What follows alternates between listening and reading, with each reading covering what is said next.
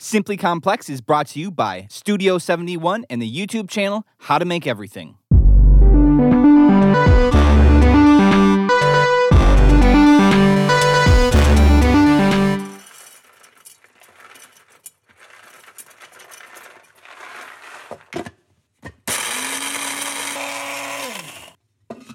Hey, Taylor here. I'm just going to make some coffee quick.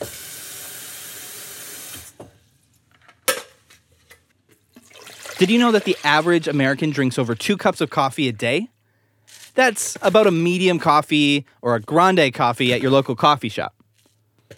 I tend to drink a little more coffee than that. I brew usually 6 to 7 cups of coffee every morning, and I drink it all. Sometimes I even follow that up with some decaf coffee later in the afternoon. So I might have a little problem. But coffee tastes so good. I always wondered how we get the flavor out of it. I did serve as a barista, so I do kind of know a little bit more than most people about coffee and the different kind of coffee drinks. But still, I don't know a whole lot about its history, how it's exploded as a trend in a huge business segment in our economy. And so I talked to Andy about it. And Andy had similar questions and went on a huge journey to appreciate coffee. In fact, he spent over $1,500 to make a cup of coffee once. So in this episode, we talk more about coffee. Brian brings us the history of coffee. I talk to a friend of mine who sources and roasts and teaches about coffee. And we dive into Andy's trip and how he learned to appreciate this caffeinated dirty water we drink every day.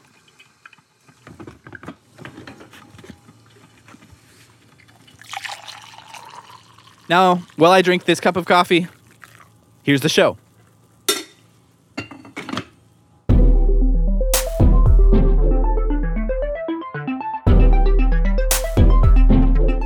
In today's modern world, we are always in such a hurry. We rarely stop to think about the things that keep the gears turning. On Simply Complex, we explore the people, technologies, items, and processes that, while at one point were considered outstanding, have today become so commonplace we take them for granted.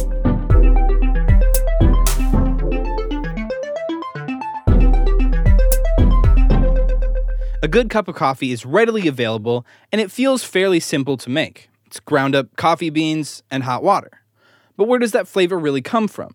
I mean, we all really want the caffeine inside those beans. But when we have a bad cup of coffee, especially if you really rely on coffee for that morning boost, it really can ruin your day. So in this episode, we're going to uncover the complexities of the coffee industry, and most of all, what gives coffee that flavor that somehow millions of people around the world have learned to love. Coffee.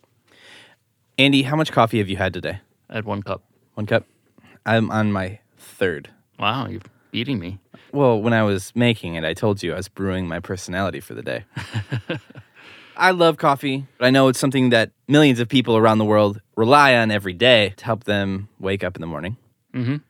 I also know that you were recently converted from a non-coffee drinker to a major coffee drinker.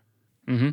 But you took that to the next level and figured out way, way more and went through the whole growing and roasting and brewing method process all yourself. Oh, yeah. My primary motivation is the fact that I knew nothing about coffee and actually didn't really like it, but I was curious. So I wanted to know all the little details of what does it mean to roast it a certain way? What does it mean to brew it a certain way? What does it matter where you grow it from? By going to Mexico, harvesting it myself, and going through every single step with a bunch of different experts till I could finally say, this is why it tastes that way.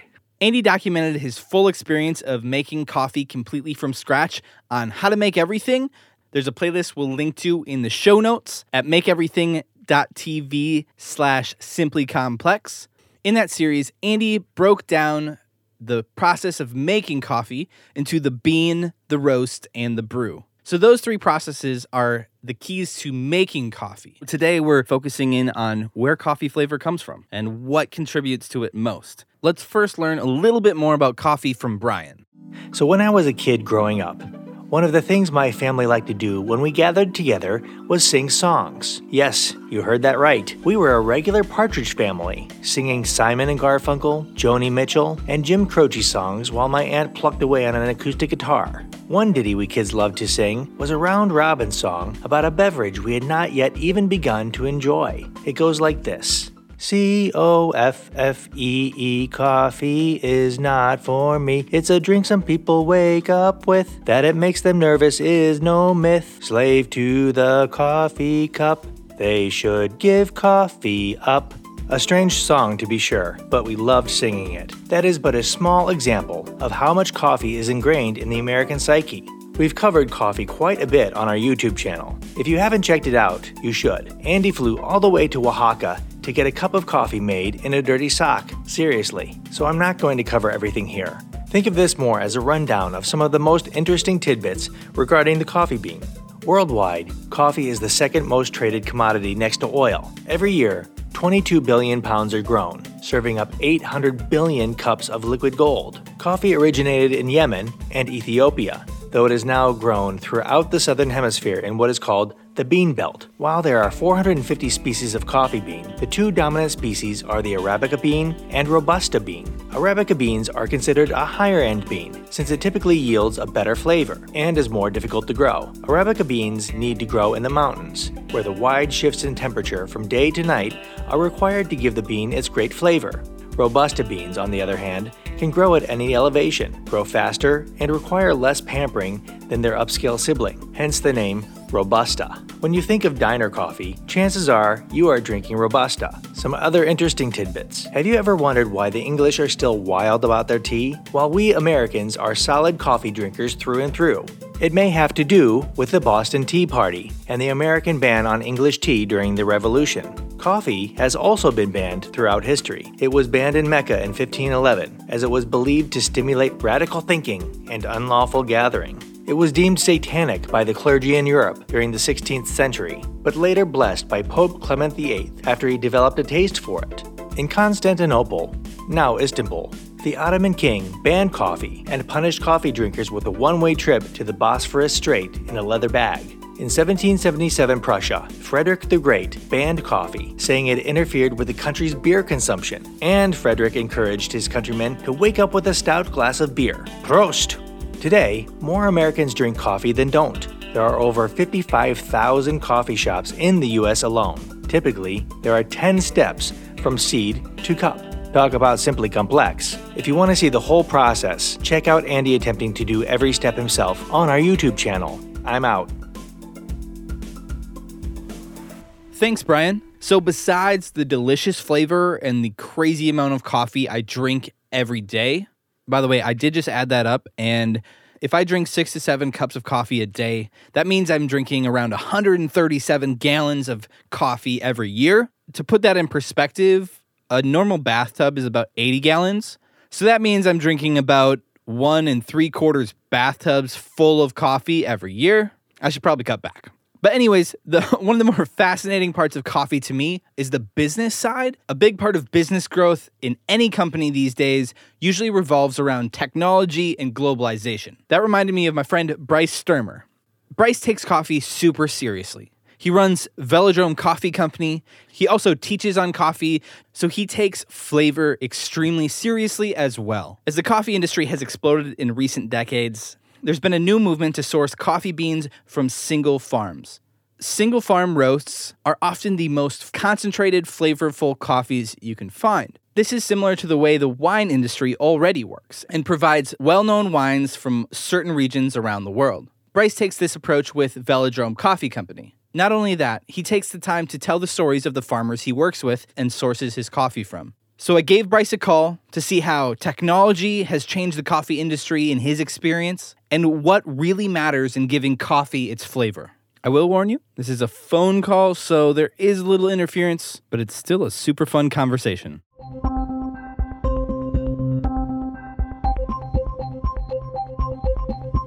My name is Bryce Sturmer. I am the founder and one of the co-owners of Velodrome Coffee Company, and I also do some coffee company consulting work. Briefly, give me like an overview of your career path and your background in coffee roasting, sourcing, etc. I started in coffee in high school. I got into like making pour-overs when I was growing up. That kind of led to some home roasting.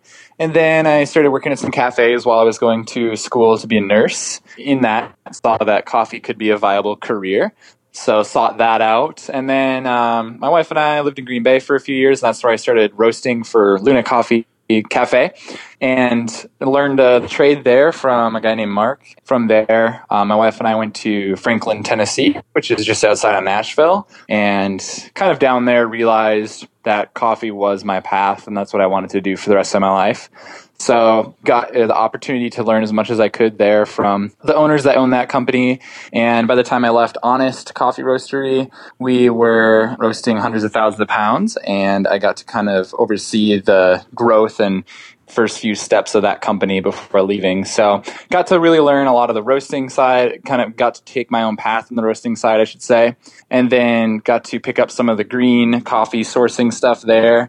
And then also just the general business behind running a company, which then led me to Marquette, Michigan. We moved back up here to be closer to family and start our own business. So that's Velodrome Coffee Company. How has the technology changed and impacted the roasting process in your career? I mean, I learned in a very manual way to roast coffee, a lot more senses-based, a lot more craftsman, artisanal approach, if you will. From there, going to Honest, was able to take a lot of that manual, I guess, technique over, but used a lot of data logging for roast profiles, which are kind of like the recipes you use when you roast coffee. But yeah, since I've been in the industry, there's been a pretty big company called Cropster, which has kind of set the game for digital roast profile tracking and replication and that sort of thing. So I guess in my career specifically, technology has just been a great way to like log data specifically for roasting. So it seems like the science of consistency has gotten a lot more precise.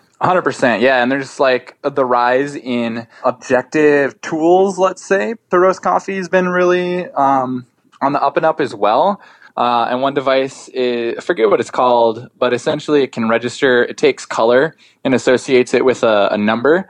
And it's something that actually a company developed for McDonald's so that they could always cook their fries to the same degree at every location that they have. No way. So someone adopted that for roasting. I can't remember the name of the company, but basically you can take a reading of the outside of the beans, then you grind them up and you put them in the machine again, and it gives you like two numbers basically. You have an acceptable range between the outside of the bean and what would be the inside of the bean. So yeah, Wow. It's kind of a tool that is kind of being used in a new way in our industry, which is kind of sweet.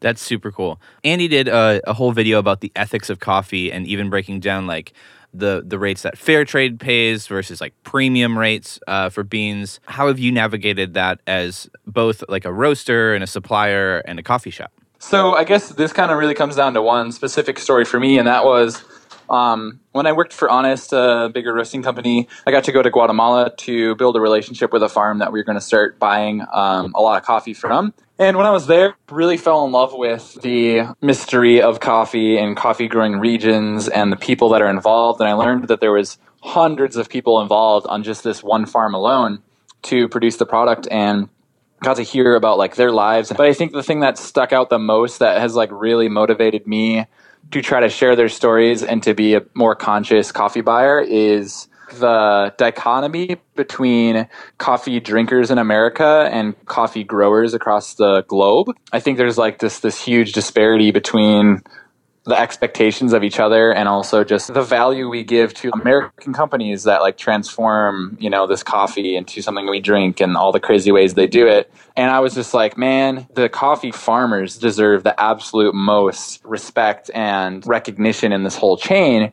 They're the ones taking the biggest risk. They're the ones working with the smallest margins. They're the ones who are like literally at the mercy of the entire like environment and socioeconomic culture of their country, and also like how their country fits in globally. And it's something we never think about as Americans. It's just a perspective we don't have. And one specific event that I can just really point back to is when I was there, I was running into a lot of people who would struggle really hard to speak English to me when I was trying to like speak Spanish to them. Like I was in their country, I was in Guatemala trying to communicate with these people who are, picking the trees, and they're trying to talk to me in English. It was kind of, I don't know, maybe it was just for me, but like it was this wake up call where it was like, why am I here talking to someone who's literally making, a few dollars a month to like harvest this crop that is my livelihood? Why am I here in their country trying to get them to speak English to me? Like, it was just this, like, I don't know, I guess conviction to not only learn Spanish, but also to try to share the lives of these people that farm. And so that's kind of what has been my new mission in consulting and in roasting and selling coffee, is just try to get Americans and other people to realize that this whole global industry is built on the backs of these incredible humans that work harder than any of us at Origin to create this product and take so much risk in it. So I guess that's my stump speech. That's so cool.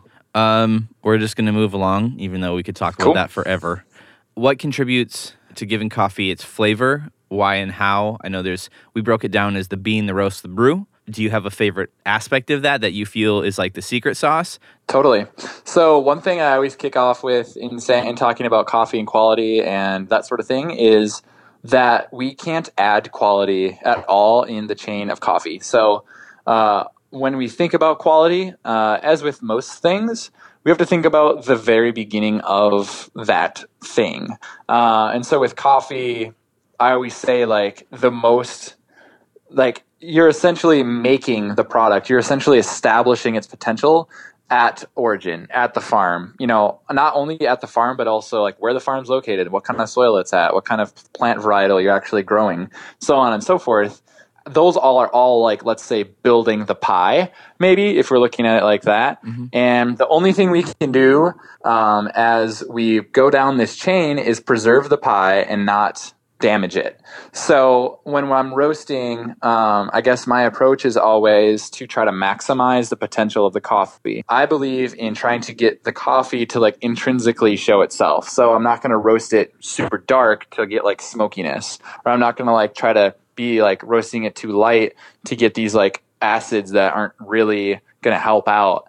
But trying to find this like sweet spot of where this coffee shines uniquely is definitely the goal for Velodrome and for roasting here. And another thing that a lot of companies do that we also don't is blend different coffee to create a certain flavor profile. What we do is only serve single farm or single estate coffees that are just super unique and can stand out by themselves.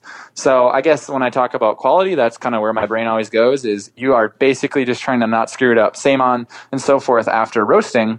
Your barista is going to be extracting that coffee. So they're going to be trying to find the unique qualities within that roast to pull. So you don't want too many of the bad things. You don't want, too little of the good things. You want to find the sweet spot. And that's kind of the theory of extraction. And same for at home. For people that make it at home, that's like my biggest fear as a coffee roaster that cares so much about quality is what happens after you sell it. It can go away and die a slow death and not be maximized ever, which is very sad. But hopefully you have education and you have resources for home consumers and definitely your baristas to be able to pull out the most potential. So yeah, it's kind of it can be a very sad, slow chain that can make it all the way to the end and then not be enjoyed in the final product. Or if everything goes absolutely perfectly and no quality is taken, because that's the only thing you can do, then you end up with this amazing, what I call high quality cup of coffee. Is there a difference when, say, you're tasting a coffee versus when you're buying a coffee that you use to approach what those final characteristics will be and what that, quote unquote quality will be? Yeah. What I look for when I buy coffees is, I always say like uniqueness, which seems like a cliche word to use, I guess. But when you consider, as a coffee professional, like a lot of coffees that you've tasted, how Guatemala's taste, the difference between a Costa Rica and a Guatemala or a Mexico and a Guatemala, like you can get those subtle differences. I think what's most fun for me is finding like the little dark horses in the mix. So like for example, the coffee we have from Papua New Guinea right now, usually coffee from Papua New Guinea is very like vegetal, kind of sagey, maybe even like soily tasting, very like earthy, let's say. However, this one that we're serving is super bright. It's super clean tasting, which means like you can taste all the different characteristics, very like clear cut. And so, yeah, it's been a fun one to serve because it's just so different than other Papua New Guineas. And so I guess the ultimate goal with any coffee we serve is for a customer to drink it and not just be like, cool, like throwing coffee down the throat. It's like, whoa, wait a second. What's going on here? This is different. I like this. So pleasing, and also just like kind of whatever the word would be for just kind of like taking a moment to be like, wait a second, what is this? This is amazing. I love this. That's awesome. Really building in those experiences to every cup. One of the aspects that we wanted to touch on was growing up, there wasn't like a lot of really good coffee options. Like, everybody had Folgers or these like mass coffees that they would buy at the grocery store, and that was about all there was. And then if you went out to buy a coffee, there really wasn't any good places. What do you feel has impacted this recent coffee explosion the most? What has grown this new craft approach so much? Yeah. I attribute a lot of it to the craft beer industry and kind of the new approach they've been able to take in educating consumers who are used to drinking a subpar product as well. Increase in these other, companies that have taken a general population and turned them into craft consumers, which is pretty big for the coffee world, I would say. That's super fascinating. I did a little bit of research with the rise of Starbucks and like the third place mentality. And so, that's like the branding angle of it. But there's also this whole supply chain issue. And on a craft level, like there's more people than ever getting into crafting coffee. So I really like that perspective. Yeah, and it's also really interesting because even just in my short time in this industry so far, we've seen a huge increase in people that buy smaller and smaller roasters and roast themselves. Like cafes that would normally just buy their coffee from a roasting company are all now like roasting themselves. And I think it's really interesting that our whole industry has kind of allowed that to happen and like made it possible. And then I'm barely trying to catch up with all of the new attention to these small roasteries. That's super cool. What's the best way for people to connect with your products? Like, what's the best way to find your products and your links, and then the coffee consulting as well? Pretty much anything can be found on our website, belgiumcoffeecompany.com, the longest URL in the world. And there's a contact form there for consulting stuff, so people can get to me that way. And all of our products are available online and shipped fresh within 48 hours. So, yeah. That's super cool. And then last question is, what's your favorite brew method? Ooh, that's a tough one. It's like choosing a favorite child. How do I do that? I guess I just go for it. I like probably, oh man, this is so difficult. I'm going to say Clever Dripper. Okay. It's this like kind of immersion brewer. It's kind of like a tea press with a paper filter. Okay. This has a lot of versatility to it, but I guess tough because I have a specific brewer that I like for every specific style of brewing. You know what I mean? Nice. Yeah. Clever Dripper. That's awesome. I'll have to. Google that. Cool. Well, thank you so much for your time, man. Really appreciate you fitting this in. Thank you. So tell me about your journey with coffee, because at the beginning you said you knew nothing about coffee and your goal was to learn as much as possible about coffee. I mean, let's start from the very beginning. Growing up, my parents loved coffee, but they drank mostly like Folgers. And that's what I woke up every morning, was this really strong aroma of cheap coffee that I just found disgusting. And I think we ended up going to this like really remote village in the foothills in Mexico. And just one morning we woke up and the guide who was showing us around gave me this. It was actually in a bowl of coffee for some reason. I tried it and I was just like, this tastes so different. It's so good. And that like really encouraged me to like dig in deeper as we were doing it. So you'd gotten all the way to Mexico before like really buying into coffee. Yeah, like I had been trying to get into it in the preparation for it and everything. But once I was actually there, it's like the first time I think I really enjoyed a cup of coffee. Technically a bowl. That's amazing. So you didn't drink coffee at the beginning, but you did have a tasting that Chris told me about in Mexico where you're still trying to figure out the differences. Yeah. So this was after a long, hot day in the sun where we did the initial harvesting. And then we had a little bit of downtime. And the guy who was showing us around, he's like, well, let's do a cupping. And cupping is a process of kind of checking the quality of your coffee and making sure there aren't any irregularities to it. So you're basically smelling and tasting the same coffee 5 times in a row to see if there's one that's off. And at this point, I was still brand new to coffee, so it all tasted like coffee. A oler la fragancia. You can smell the fragrance. Okay. First step. Smells good. It smells like coffee. So I was getting really frustrated because I was so exhausted, and like people were telling me, "Oh, describe it more." I'm like, it tastes like coffee. I don't know. We actually did it again back here in the States, and instead of testing the same version 5 times to see if there's any discrepancies, he had me smell and taste several different varieties from different parts of the world and different roasts and everything. And like there, I was like, oh wow, now I can tell like what is better than what the difference is between them, and like what type of roast I prefer. So what were the main differences you felt like you could tell between the coffees you tasted? Was it something in texture? Was it something in flavor? It was mostly flavor, and they all kind of had varying amounts of both kind of bitterness or sweetness.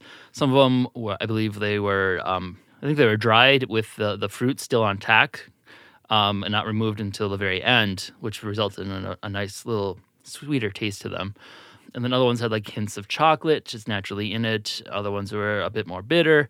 I don't remember all the specifics at this point, but I remember there were definite differences between all of them. Do you have a favorite kind of coffee now, like a favorite origin or? The most noticeable thing I found was the roast and whether something's a lighter, medium, or dark.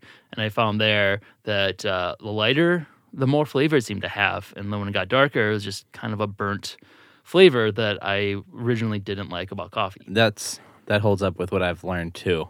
But yeah, for me, I figured out that I really like those medium blends. Yeah. And that I like the ones that have more of like a caramely or chocolate overtone. And I don't like the ones that have more of an earthy tone. I really like Ethiopian coffees and Colombian coffees, but I also really like Guatemala's as well. And Mexico's good too, which is essentially what your beans were. Yeah, and that's one thing I remember is they had me try all these different countries and ended up choosing Mexico, which worked out well because that's where we ended up going. Now on to Mexico. It seems pretty good, just kind of a good normal coffee. Yeah, I really like this coffee. It's got some medium acidity, it's very balanced, it's creamy, I would say. This might be what I would like want in the morning for like a normal cup of coffee. Yeah. I think I like this one best. Well, since you like the Mexican coffee so much, it might be really cool to go to Mexico and visit some producers there. It could probably set you up with some nice coffee. It's amazing, like the subtleties once you learn what to look for. Even textures-wise, Bryce and I, we talked a bunch about brewing methods. And I mentioned I like making a Chemex. You guys like your French press. And he recommended this. His favorite brewing method is called the Clever Dripper. I don't know if you tried that. It looks really cool. I'll show you a picture of it. Yeah, because in the video series, we did like 5 or 6 different methods of brewing it. And I could notice the difference between a few of them, but like the Chemex and the French press were pretty indistinguishable to me. And they both were really good. Chemex ends up super smooth, but it doesn't taste thick. Okay. And for me, the French press, it always tastes a little bit thicker, even though it's smooth. But there's always that like chalkiness just because it's brewed with the beans inside. So it's like the filtering thing that throws me off. Okay. So, I mean, we could A-B. We'll have to A-B one of these days. What was your favorite part of the process and journey? I think picking it straight from the tree. And as I mentioned, I didn't know much about coffee. So it was early in the research I learned that it came from like an actual cherry, which is kind of surprising if you aren't aware of that. It's just like there's these bushes, they grow like little cherries. And inside of that is the actual seed, which is the coffee that you eat. The outside of it actually tastes pretty decent. They actually make a tea out of it, which is called cascara, and it's actually pretty good. Nice. How much coffee did you actually harvest, and did it last very long?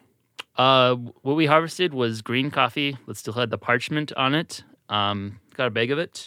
How do I record my hand gestures I'm doing right now?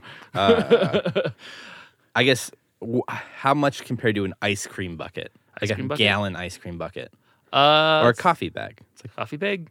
I'd say it's about a coffee bag, actually, yeah. Okay. Like the full big ones you see at a coffee shop. Yeah. It was quite a bit. I still have some left, mostly because it was a pain to remove all the parchments by hand. So we only did enough to roast a small batch. So one of these days I should dig it back up and make another batch. That'd be awesome. So do you drink coffee every day now? Yeah, now it's a necessity and an addiction. So you joined all of us. Yeah, I'm back with the mainstream. The roasting was interesting, just the whole process of doing it and how there's these different cracks that you have to listen for, and then just to get the perfect amount. It's a lot more complicated than I would have expected. Roasting, you just kind of throw it in there like a popcorn popper or something, and it comes out roasted. But it's a bit of an art. It's kind of the whole theme of coffee is just how much of an art every single step is. And I even went so far as to try to do latte art. And by try, I mean go at a competition, have no idea what I'm doing, and just make a complete idiot of myself. That was so funny. This cup is terrible. That's why he didn't win. He doesn't know what he's doing. Well, thank you all for listening today. I know this was fun for us to revisit Andy's journey in coffee appreciation. Mm-hmm. Maybe we will have to try to learn how to do lattes again, though. Yeah, for when this whole YouTube thing goes down the dumpster, I can get a job at Starbucks. Yep. We have a job lined up for you already. Sweet. Got to have that backup career. All right. Well, thank you for listening today. Thank you for subscribing. Thank you to Bryce for his insight into the coffee world. You can check out his business and order some of his coffee online at velodromecoffeecompany.com. Thank you to the other experts that helped Andy with his coffee journey. Thank you to Brian and the rest of the team for helping out, and to Studio 71 for making this possible. If you want more resources about coffee flavor and Andy's journey, please check out makeeverything.tv/simplycomplex for the show notes. We'd love to hear from you. Our email address is podcast@makeeverything.tv. We also have a P.O. Box, How to Make Everything, P.O. Box 14104, St. Paul, Minnesota 55114. Thanks again for listening, and we'll see you next time.